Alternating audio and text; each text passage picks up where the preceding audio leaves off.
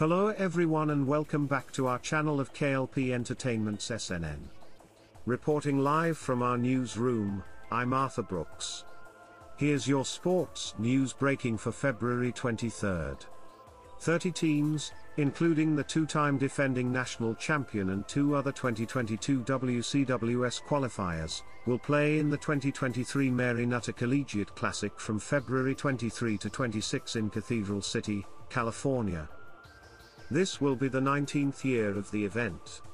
This year's participating teams are, in alphabetical order, Arizona State, Bethune-Cookman, BYU, Cal Poly, Cal State Fullerton, California, CSUN, Florida, Iowa, Iowa State, Kentucky, Long Beach State, Loyola Marymount, Missouri, Northwestern, Ohio State, Oklahoma, Oregon, Oregon State, Portland State, San Diego State, Texas A&M, Texas Tech, UCLA, UC Riverside, UC San Diego, Utah, Utah Valley, and Washington.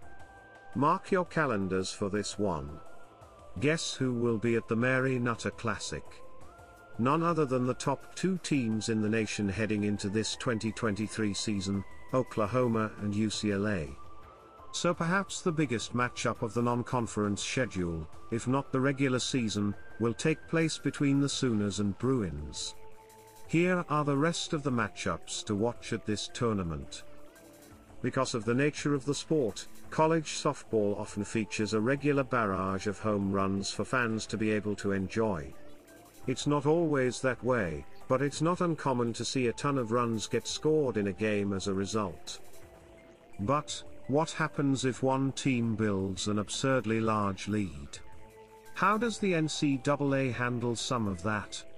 Is there a mercy rule in college softball?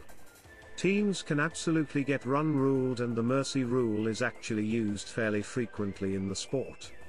There are a number of absolute powerhouses that can go on some very impressive scoring runs to end a game a good bit earlier than it normally would have been scheduled to come to a conclusion.